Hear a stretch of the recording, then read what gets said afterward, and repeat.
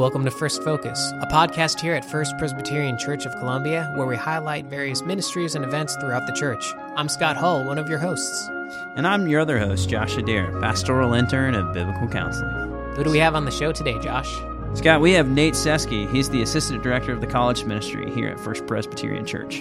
Nate's going to talk to us about the Wales trip, a little bit of the history behind that, and what kind of work is involved. If you have any questions about the show or any ministry at the church, don't hesitate to contact us. You can find all of our contact info on our website, which is firstprescolumbia.org. That's firstprescolumbia.org, or on our app. Let's get to the conversation. Okay, so we're in the studio today. We're talking to Nate Seske. He's going to be telling us a little bit about the missions trip to Wales. Nate, why don't you say hello? Hey, Scott. Hey, Josh. Thanks for having me in here today. Yeah, it's our pleasure. So, you've been on the Wales trip before. You're making plans to go again. Can you tell us a little bit about the missions trip to Wales? What kind of trip is it? Who do you work with there? Yeah, of course. So I came on staff with First Pres College Ministry in July of last year.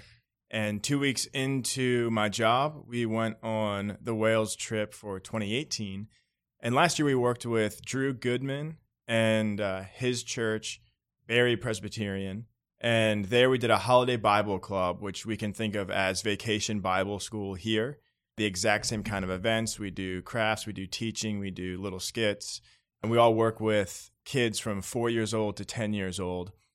So very similar to the same thing we do here at First Pres, but on a much smaller scale.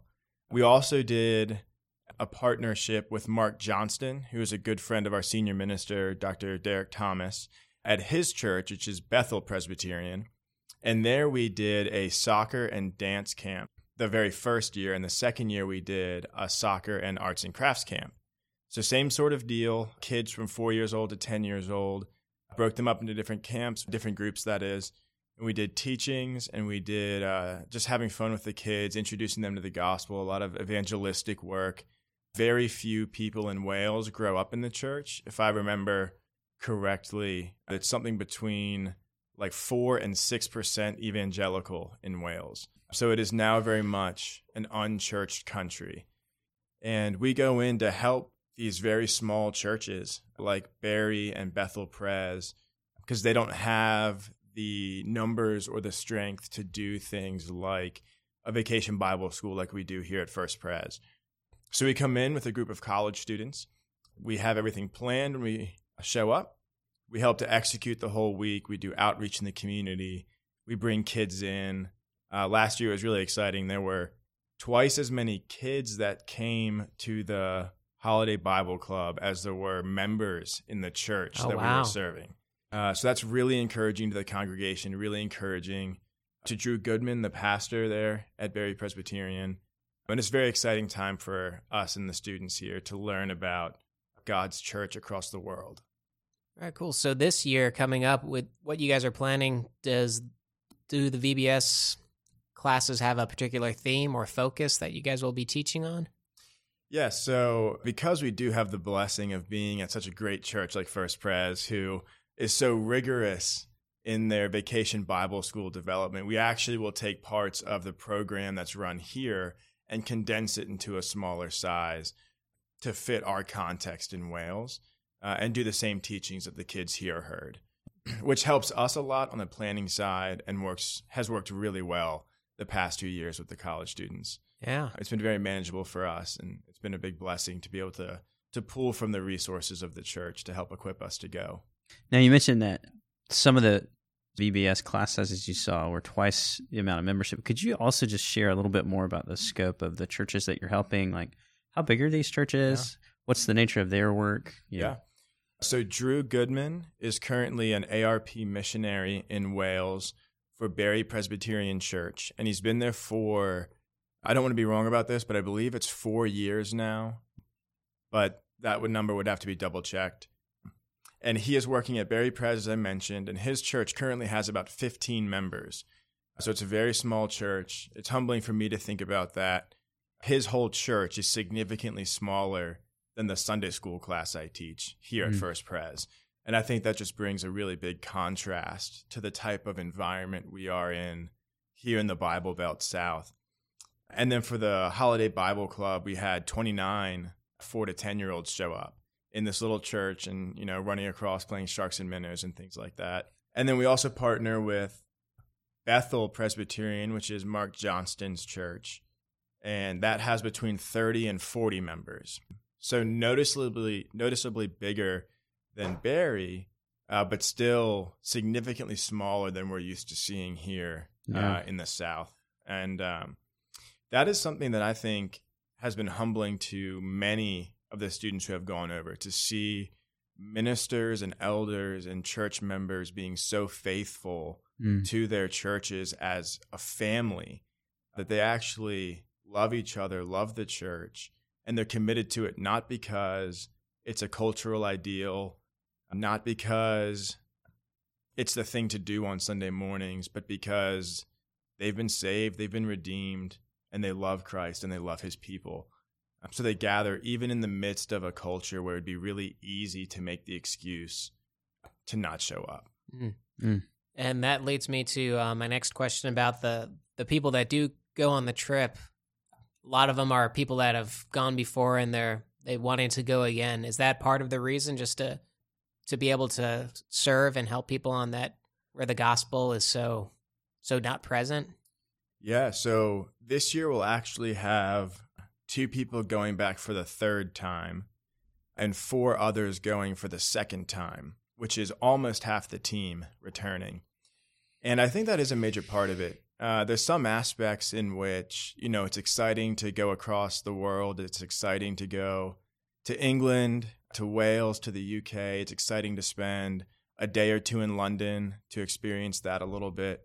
But I do think at the heart of it, people see the joy of getting to serve where the need really exists, because it shows the fruit and the value of the work you're doing for the kingdom. And we even had Drew Goodman in the middle of the week last year. He came up to me and said to me, I don't know what our church would do for community outreach, especially to the kids, if you guys don't return. So we're seeing that, oftentimes people mention that short-term mission trips are sometimes disruptive to the communities they go into. Maybe they really benefit the people going, but maybe not as much where they're serving. But we're seeing here with our trip to Wales that it actually is a major benefit to the churches in the area, that they actually are reaching a demographic that they're struggling to reach, and we really can step in to serve them in their need there. And then on the flip side, students have just been so served and so blessed as well. They've been humbled by, as I mentioned before, the ministers being there faithfully, the families who are serving faithfully, the people who welcomed us in with open arms to be fed for family meals, to be hosted in their houses, and then to even see little kids who have never stepped into a church before having Bible verses memorized and songs memorized, just like we see with our kids here. But for us going there, we know they're not going home to get that from their parents like our kids here are. So when we see that with kids who we know aren't walking back to Christian homes, it means something more, because you're planting seeds that won't get planted any other way. And I think kids really college students, I should say, really take encouragement from getting to be a part of that mission to the world. Yeah, it seems like it, being on staff in a campus ministry for almost 10 years, it just seems like college students are so open to the concept of going. And, one of the things I would frequently think about was who better to kind of to challenge to reach the world than a generation of students who, after they graduate, they may not have families, they may not have responsibilities that they have to immediately act upon, but they can consider this could be a stepping stone into them considering serving the Lord full time after they graduate in some capacity of ministry or as a missionary overseas. And so it's incredible to see you guys challenging our students with that. Yeah, one of our boards we have painted in the back of the college room says, "Love Christ, live connected, and leave a legacy." And part of what we hope to do as a college ministry is leave a legacy, part of which would be a legacy for the world, a legacy for the Great Commission, a legacy for loving the nations, that our church has done well, that our denomination has set up aggressive and exciting goals to see. We want to be a part of that. And we want college students to know that the church is not just a college ministry of like-minded, same-aged people, but the church is from infants to the elderly. The church is from Columbia, South Carolina, out to London, out to China, and everywhere in between. And we think that the best way for students to grow in their understanding of that is to actually be exposed to it. And the best way for them to be exposed to it is to be sent. So it's been a really big blessing that we've had a church support us to send so many students, to support financially in different ways, to support even with things like the materials from VBS, to actually help provide an opportunity for students to have their heart pricked with a love for the world. What can we be doing as a church to support you all? You mentioned financial support. Is there anything else? Yeah, the biggest one is just prayer. Logistics is always challenging when you're taking 13 young people across the world, especially, we had one that had never even been on a plane before. So the first plane ride is an 8-hour plane ride across the world. So even things like that, there's fear for some people who have never left the country. There's logistics of planning.